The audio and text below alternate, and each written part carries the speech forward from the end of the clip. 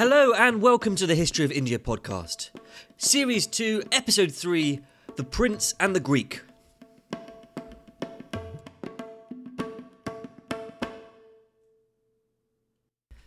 If you enjoy poetry, and you haven't already, treat yourself to some Sanskrit love poems.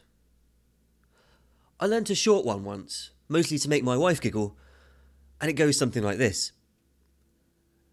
The tender words she spoke so sweet last night, when in his arms she lay, she hears a parrot now repeat, and blushes at the break of day.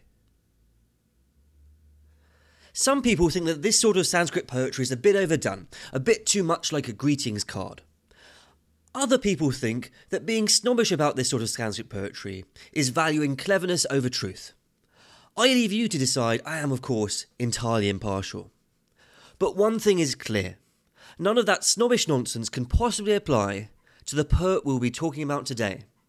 Because today we'll be learning about a poem of the inimitable Kalidasa, the great Sanskrit poet of the Gupta era. His work is as wise as it's clever, and more besides. It's absolutely brilliant. One of Kalidasa's most unusual poems is about events during the reign of King Pushyamitra. The story focuses on his son, Agnimitra. Agnimitra means something like friend of fire.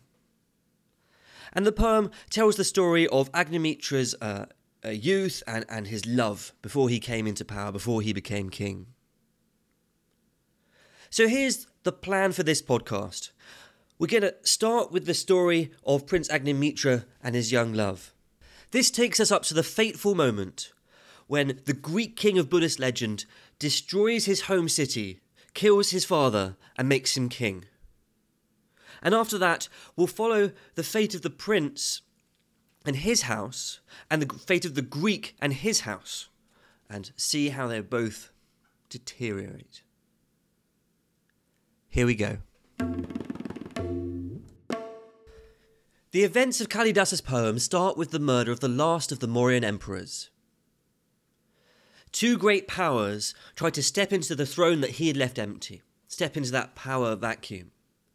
The first was General Pushyamitra, the man who had killed the emperor. The second was the emperor's minister, whose name doesn't really matter much for now. And that's because General Pushyamitra I took the throne and ruled Magda from Pataliputra.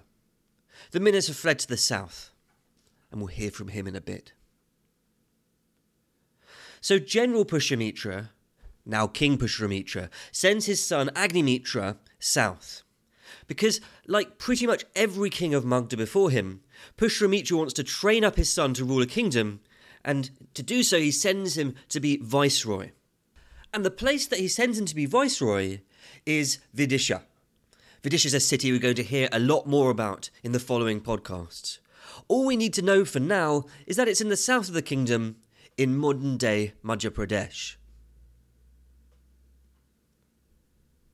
Being viceroy in Vidisha must have been tough training for the young prince.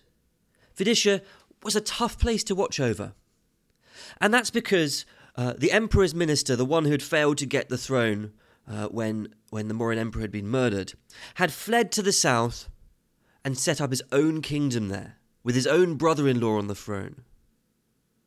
So Agnimitra's in Vidisha, and right there on the fringes of the city was this enemy kingdom, this natural enemy, ready to attack on any pretext. Everything was coiled up and ready to spring for war. And pretty soon after the prince arrives, war begins. A defector from the other kingdom to the south gets arrested on his way to Agnimitra, and a war is started. Agnimitra sends off his army to go and beat the minister's army. But it wasn't just that Vidisha was a tough place to rule over, it was also a great place of opportunity. And that's because the kingdom set up by the minister was weak. It was, we are told, like a newly planted tree. It hadn't taken root, and it might easily be torn down. So Agnimitra is going to win the war and bring this rival kingdom back to heel. But all of this is actually just the backdrop to Kalidasa's poem about the young prince. The story Kalidasa tells really starts when the prince and his queen go to their painting gallery to see a new picture. They're sitting down, looking at the picture, and the prince asks his queen, "Who's that lovely woman there? The servant attending you in the picture. I haven't seen that woman about. She's really beautiful." The queen is, understandably, not very impressed by this question and doesn't bother to respond. But Prince Agnimitra is captivated. He must see this woman. He must meet her. Now, the prince had a Brahmin advisor and a childhood friend who was a bit of a trickster. His name was Gautam. So, Gautam, on command of the king, conspires to find a way to get this beautiful servant girl in front of the king, to get them to meet up. The servant girl's name was Malavika. She'd got a slightly odd backstory. She'd been sent by the queen's brother from a neighbouring kingdom. It's all a bit mysterious, but everything will become clear later on. Anyway, the king asked Gautam to arrange a meeting between him and Malavika, the servant girl. Shortly after that, the two great teachers of dance and of drama get into a fight. Each has insulted the other. It's not clear who started it. So they go to Prince Agnimitra and they ask him to decide who's greater, who's been insulted here and who's the better one. So the prince, together with his queen, say, "Well, come and let us watch you perform. In fact, let us see your students perform." Right? You know, to check who is the better teacher amongst you. Well, surprise, surprise, who should be the student of the drama teacher but the young woman from the painting, Malavika herself. Of course, this is all Gautam's doing. And the king, on seeing the reality, on seeing the girl in the flesh that he'd only seen in the painting, is just all the more impressed. And there are various other stumbling meetings between Prince Agnimitra and the servant Malavika. And everyone can see that Agnimitra's got the hots for Malavika big time, including the queen. And the queen, somewhat understandably, starts to feel neglected, especially since this Malavika's nothing but her servant girl. So she imprisons Malavika. As Kalidasa puts it, Malavika and friend with fetters on them are enjoying a residence in the infernal regions where a ray of sun is never seen, like two snake maidens. Well, when the trickster Gautam finds out, he hatches a plot to get her out. He fakes a snake bite with 2 puncture marks and all, and he bursts into the palace wailing and shaking in pain. Even better, the queen herself is there, and he decides to lay the guilt on thick. He claims he was in the pleasure garden on an errand for her when he was bitten by a snake. Now she's got a Brahmin's life on her hands. That's a serious deal in ancient India. There's a lovely moment, actually, when the prince plays along, telling Gautam, "Oh, don't worry about it, stop making such a fuss." And the queen takes the bait and berates her husband. "The poor creature, support him, support him." So the royal physician's sent for. And there's some good news. There is a cure. What you need is to find a snake stone, which seems to be just a stone carved with an image of a snake, and take the snake stone and put it on a pitcher of water. And there's more good news. The Queen's royal seal, the one which she uses to command authority and make her obey, the royal seal just happens to be a snake stone. So, still racked with guilt and worry about the Brahmin's life, the Queen eagerly gives up the snake stone when she's asked for it. And her royal seal is, of course, promptly taken and used to free her servant, Malavika. Well, the farce goes on for a while, and sometime later everyone's getting ready for the wedding between the prince and the servant girl. And the kingdom of next door sends some singers as a gift for the wedding. And the singers come before the king, and the king goes, "Oh, that's nice. Go over and see my bride-to-be, and she can decide who she wants to sing with." So these two people who have been sent from the neighbouring kingdom go to see the servant girl Malavika. And then they fall onto their knees and bow before him, crying, "My princess," because the servant girl has all along been of royal birth. Eventually, even the old queen finally comes around, saying, So she's a princess. I have in fact been defining sandalwood by using it as a slipper. It's quite a revealing fact, I think, that Kalidasa makes her of royal birth at the end. It can't just be a sort of straight rags to riches story. So they get married, but the story actually isn't happily ever after. Because after the wedding, there are some announcements. The first concerns that rival kingdom to the south. They've been beaten by Agnimitra's army. And Agnimitra decides to split up the kingdom, leaving the old king in power of some of the area and his cousin in power of some of the rest of the area. And that works out well. All is going fine. They're just busy getting on, being decent neighbours. The second bit of news received after the wedding also seems happy on the surface. It's a note from King Pushyamitra, Agnimitra's father. He was performing the horse sacrifice. Remember, we talked about that in episode 1. And the horse had strayed into Greek territory, and the Greeks had been keeping it. Right? The Greek cavalry had detained the horse, but the king's warriors had freed it. And now it was back in the capital Pataliputra. And it was time to sacrifice the horse and undergo that great ritual.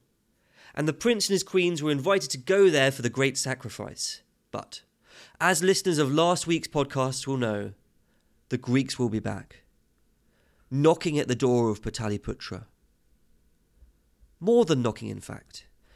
The wood and mud walls of Pataliputra will be crumbled down, and King Pushyamitra will be killed, and Prince Agnimitra will become king.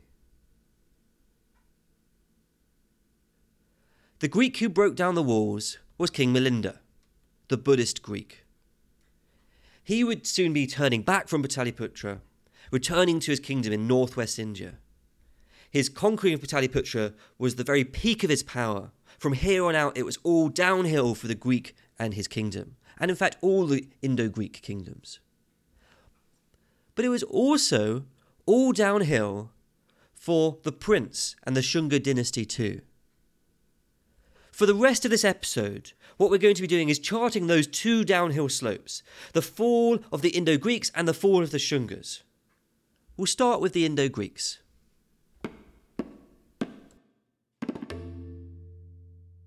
Three Greek dynasties fought one another in India. The first I called the Two Brothers. They were founded by Euthydemus, the plucky king of independent Bactria who stood against the might of the Seleucids in a siege lasting 2 years. We heard all about him in an earlier podcast. And by the time Milinda was a young man, two of Euthydemus's grandchildren ruled in northwest India together. They controlled, amongst other things, the great university town of Taxila. These guys were patrons of Brahminical orthodoxy. The Greek god Neptune featured on their coins. Neptune's got a trident, and it probably resembled the god Shiva, but they also have other gods and goddesses, which are purely Greek. They've got Lakshmi on one of their coins. Sorry, purely Indian. So the first dynasty are the Two Brothers.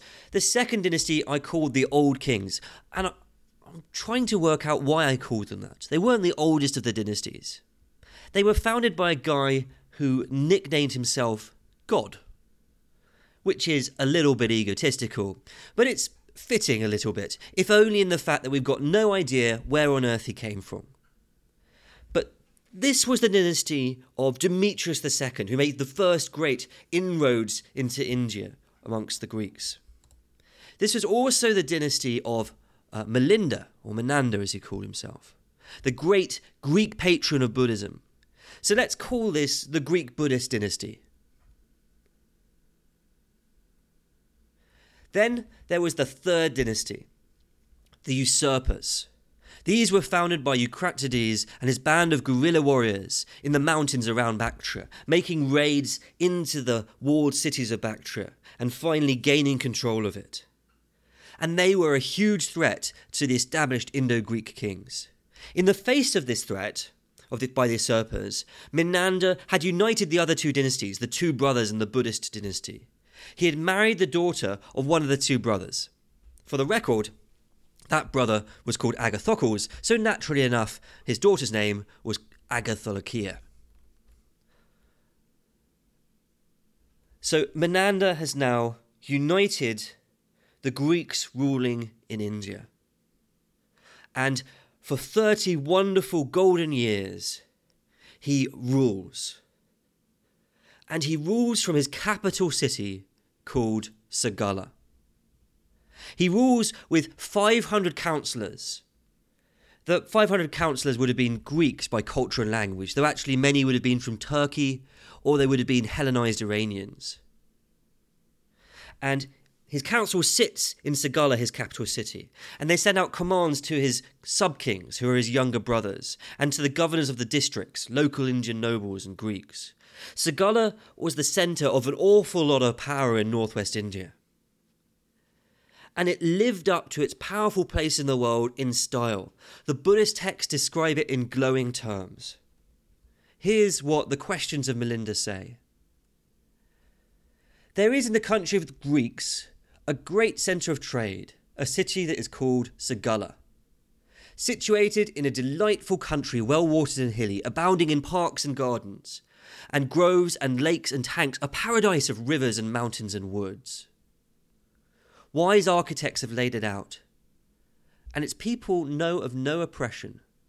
Since all their enemies and adversaries have been put down, brave is its defence, with many and various strong towers and ramparts, with superb gates and entrance archways, and with the royal citadel in its midst, white-walled and deeply moated. Well laid out are its streets, squares, crossroads and marketplaces. Well displayed are the innumerable sorts of costly merchandise with which its shops are filled. It is richly adorned with hundreds of almshouses of various kinds, and splendid with hundreds of thousands of magnificent mansions which rise aloft like the mountain peaks of the Himalayas. Its streets are filled with elephants, horses, carriages and foot passengers, frequented by groups of handsome men and beautiful women, and crowded by men of all sorts of conditions, Brahmins, nobles, artificers and servants. They resound with cries of welcome to the teachers of every creed, and the city is the resort of the leading men of each of the different sects. Shops are there for the sale of Benares muslin, of Katumbra stuffs, and of other cloths of various kinds, and sweet odours are exhaled from the bazaars, where all sorts of flowers and perfumes are tastefully set out. Jewels there are in plenty, such as men's hearts desire, and guilds of traders in all sorts of finery display their goods in the bazaars that face all quarters of the sky. So this capital city has trade as its centre.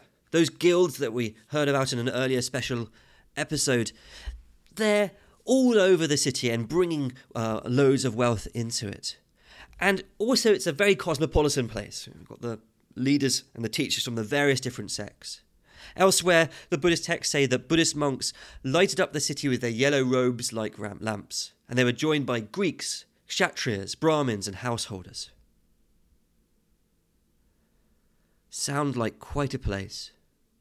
You just want to go straight out and spend some time in the ruins, seeing what it was like, standing in the place where those monks walk who lit up the city with their yellow robes. The difficulty is that we don't know precisely where it is. It's a bit of an archaeological mystery. Or rather, exactly where it is depends on who you ask. According to some people, if you want to stand where Melinda stood, you should go to Sircup. Sircup is a collection of ruins that have been unearthed just south of Taxila. And that sounds plausible enough. This looks on the face of it like it might be the great capital of Melinda. We talked in an earlier podcast about its central main street and its regular side streets. This is a new Greek city, built according to Greek design, and it's in Melinda's kingdom. The trouble is that it's in the wrong place in Melinda's kingdom. It doesn't fit the description at all of the Buddhist texts. It's also really rather a small city. It's not like the centre of trade that Sagala was supposed to be. Not at this time, anyway. So where is the great city? Where can I go to stand where Melinda stood? Well, Wikipedia, in its infinite wisdom, solves the archaeological mystery for us. It declares that the great capital of Sagala was Sialkot. Sialkot's a city that's still around, and it's in modern-day Pakistan. In the Punjab, the trouble is that Sialkot is on the plains, while Sagala is up in the hills. And what's more, there are simply no ruins of the right time at all at Sialkot, and there aren't any coins of Melinda either, when you'd expect to find loads of his coins in his capital, his huge city of trade. So where can I go to stand where Melinda stood? Where can I go to find his great capital? Some people say it's up in the Swat Valley, way to the north. There are plenty of coins of Melinda here. Loads, in fact, huge hordes of them. But this puts the city of trade too far off the beaten track and too close to the other great city of Melinda's lands, Alexandria of the Caucasus. So probably the great city of Melinda, with its hundreds of thousands of houses towering like the peaks of the Himalayas, lies undiscovered. The towers, the ramparts, the streets where monks with shining robes walk past, now just some nameless mounds in the foothills of the Punjab. Their secrets waiting to be dug up. And that's quite thrilling. Well, we heard about how Menander reigned for 30 golden years and how he was venerated at his death. The different cities took the ashes and fought over them about who would have them, and eventually decided that each would take an equal share, and each took part of Melinda's ashes back to their city and built a stupa and put them in, much like had happened with the Buddha. Melinda, during his lifetime, had united the dynasty of the two brothers and the dynasty of the Buddhist Greeks in the face of the threat of the usurpers. But after Melinda's death, the two dynasties started to pull apart. His wife, the daughter of one of the two brothers, took control. Melinda had a son, but Melinda's son was far too young, so his wife rules as regent, and she really has the power. She even issues coins in her own name. Now, Menander's wife, remember, had come from the two brothers dynasty and been the daughter of one of the two brothers. And that's still where her heart lies, with the two brothers. She shuns the symbols of her husband in her husband's dynasty and returns to the symbols of the two brothers dynasty. She puts relatives from her side of the family, the two brothers dynasty, into the positions of power. You get the impression that Melinda's side of the family is being kind of pushed out by his wife. Meanwhile, in another corner of his kingdom, Melinda's brother is causing trouble. Perhaps disgusted at his wife's wiping out of history, his brother revolts and takes a region for himself and for his son. To cut a long story short, pretty soon after Melinda has died, the Greeks of India are split into their two dynasties again, fighting tooth and nail. And this, of course, gave the perfect opportunity for the third Greek dynasty to get a peek in, the usurpers. The usurpers had a sudden pressing need to get out of Bactria. They were being invaded, and they had nowhere to go except for India. So they invaded the land of the other two dynasties repeatedly. By turns, they had great success, and they were slaughtered, sometimes reduced to just a collection of warriors hiding in valleys away from the beaten track. But they kept at it. And soon enough, Menander's young son grew up. And Menander's by the same person as Melinda, by the way. Menander's wife had to give up control of the kingdom to her son. That was bad news for the Buddhist Greek dynasty and good news for the usurpers, because Melinda's son had none of Melinda's grit and cunning. Melinda's son simply melted away in the face of the usurpers, retreating to the north. So the usurpers established a kingdom in India, and to make matters even worse, Menander's son not only allowed himself to be defeated by outsiders, he was also defeated by insiders. His own younger brother took most of the kingdom from him, dividing the kingdom again.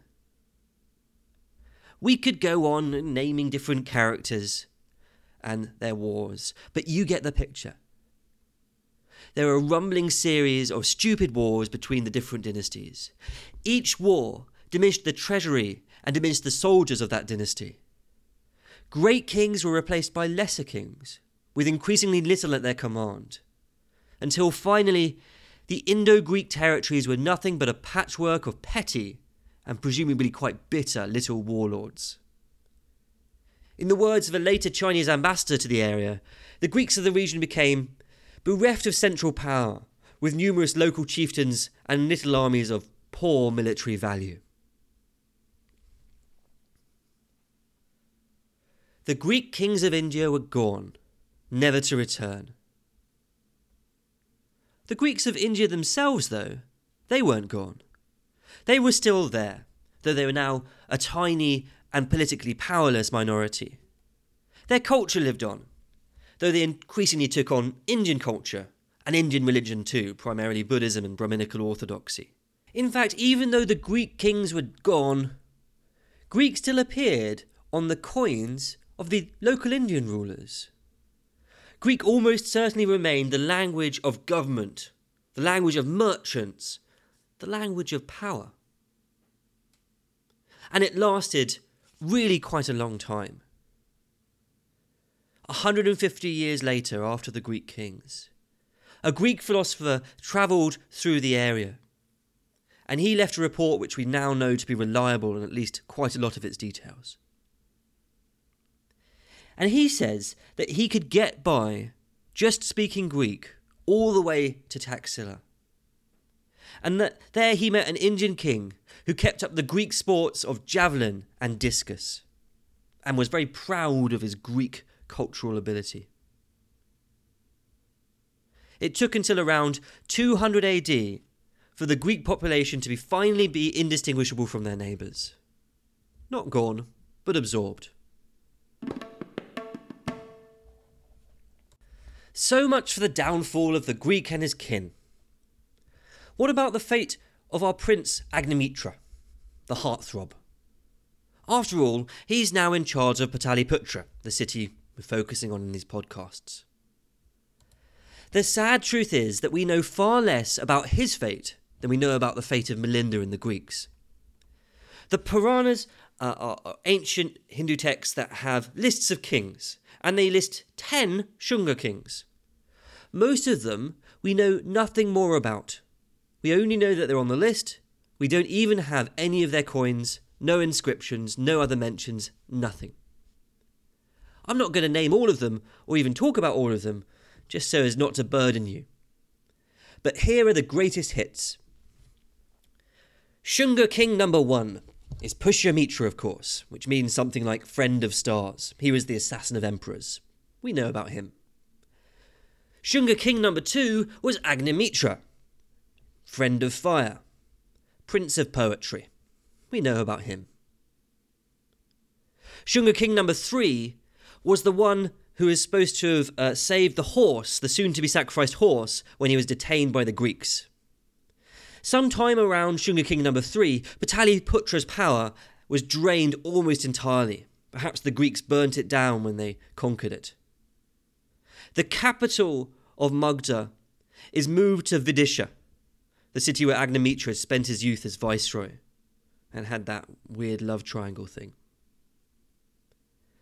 The Shungas continued to be an important power in the new capital and continued to keep in touch with their old enemies, the Indo-Greeks. They even exchanged ambassadors with the Two Brothers dynasty, and it all seemed quite friendly.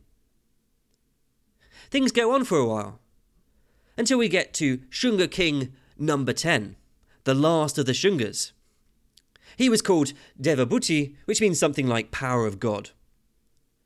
He had a reputation, to put a delicate matter dustily, of being over-libidinous. And he had a slave woman, and the slave woman, naturally enough, had a daughter. Well, the slave woman's daughter one day dressed up in the clothes of the queen, and in the dark of the night went to the king's bedside and murdered him. The minister who had arranged this assassination took charge and founded a new dynasty on the ashes of the old one. And that was it, more or less.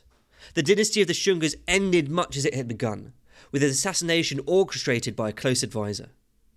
The whole dynasty had ruled for only a couple of decades less than the Mauryan Empire.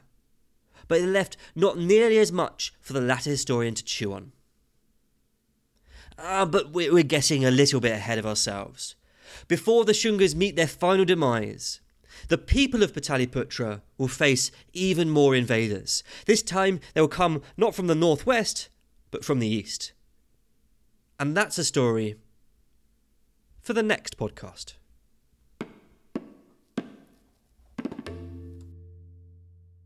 Every week, we read something from the original primary sources.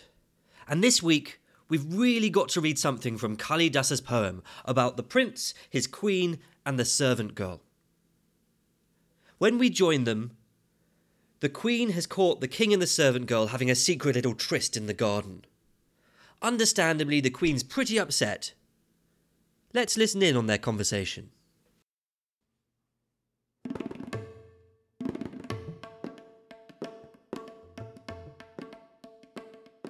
The queen says, "Oh, the faithlessness of men!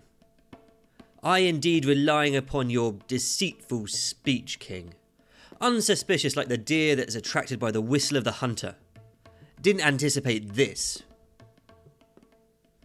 Gautam, the fool, the jester, takes the king aside and whispers in his ear, "Make some defence at once. Being a burglar caught in the act, you ought to say that you came here as a student of the art of digging a mine.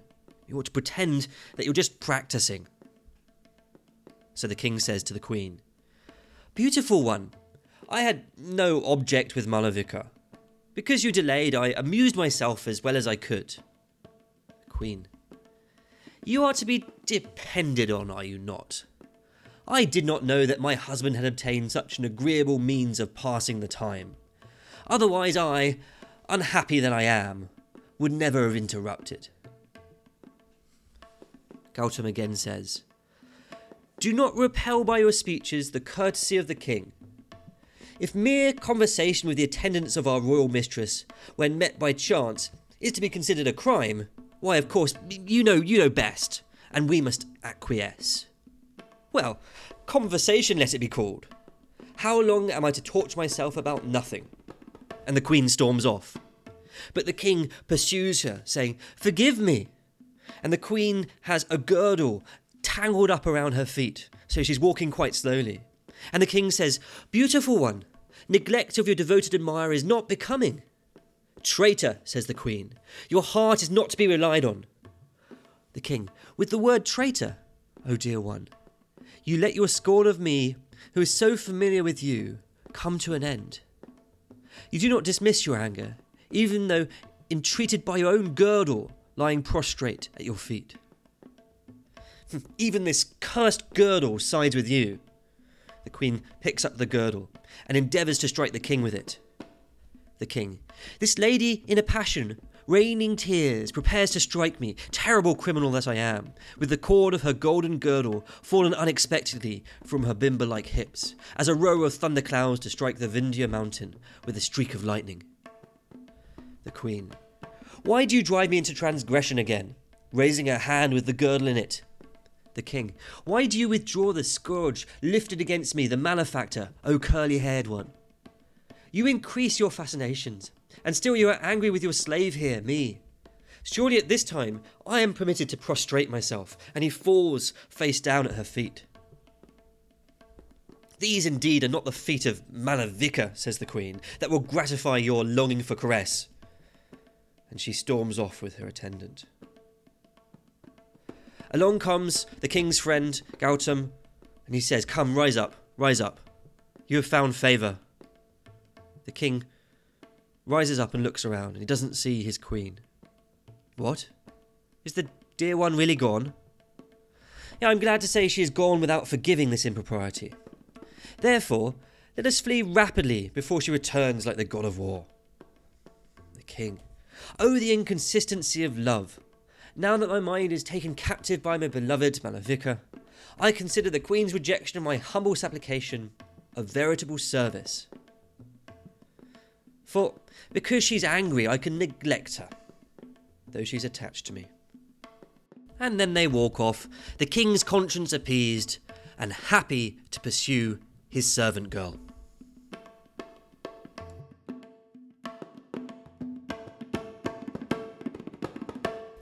That's it for this week.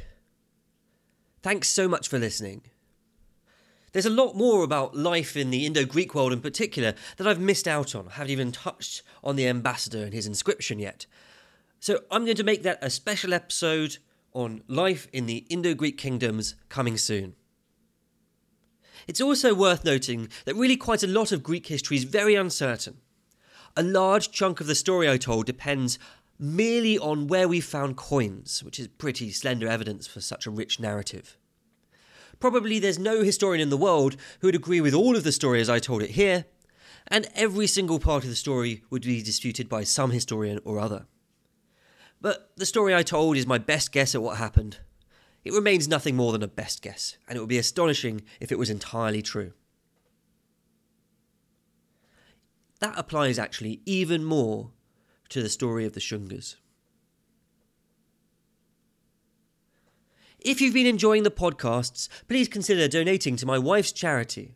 That's the Snehal Sidhu Memorial Fund. Details are on the website, which is historyofIndiaPodcast.com. Thanks once again for listening. Take care.